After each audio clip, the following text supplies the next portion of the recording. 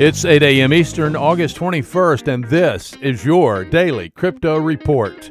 Bitcoin down 5% at $10,186. Ethereum down 5% at $188.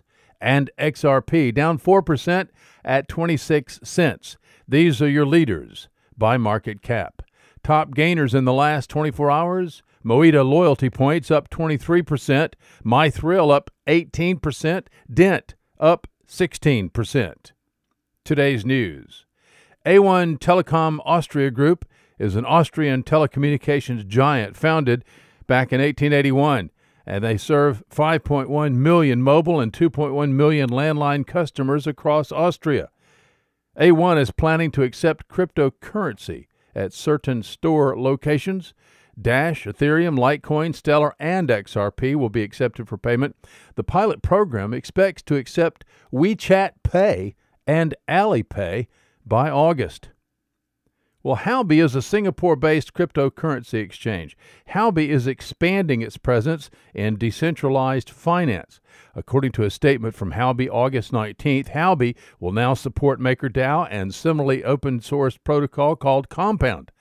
Both of these protocols are based on Ethereum, and both protocols serve as market makers by allowing borrowers to take out liquid loans against a pool of assets. Robert Leshner, founder and CEO of Compound, commented, quote, "Houbi Wallet is making decentralized finance more accessible, which has the potential to change society," unquote.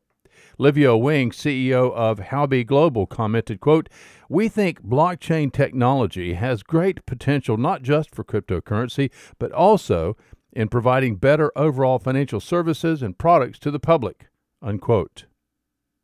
Well, U.Today is reporting that NASDAQ has added Ripple's XRP to its index as the third largest cryptocurrency by market cap is becoming more popular among institutional investors around the world. Congratulations, XRP.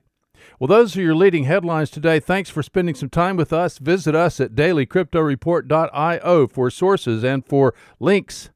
Find us on social media, add us to your Alexa flash briefing, and listen to us everywhere you podcast under Daily Crypto Report.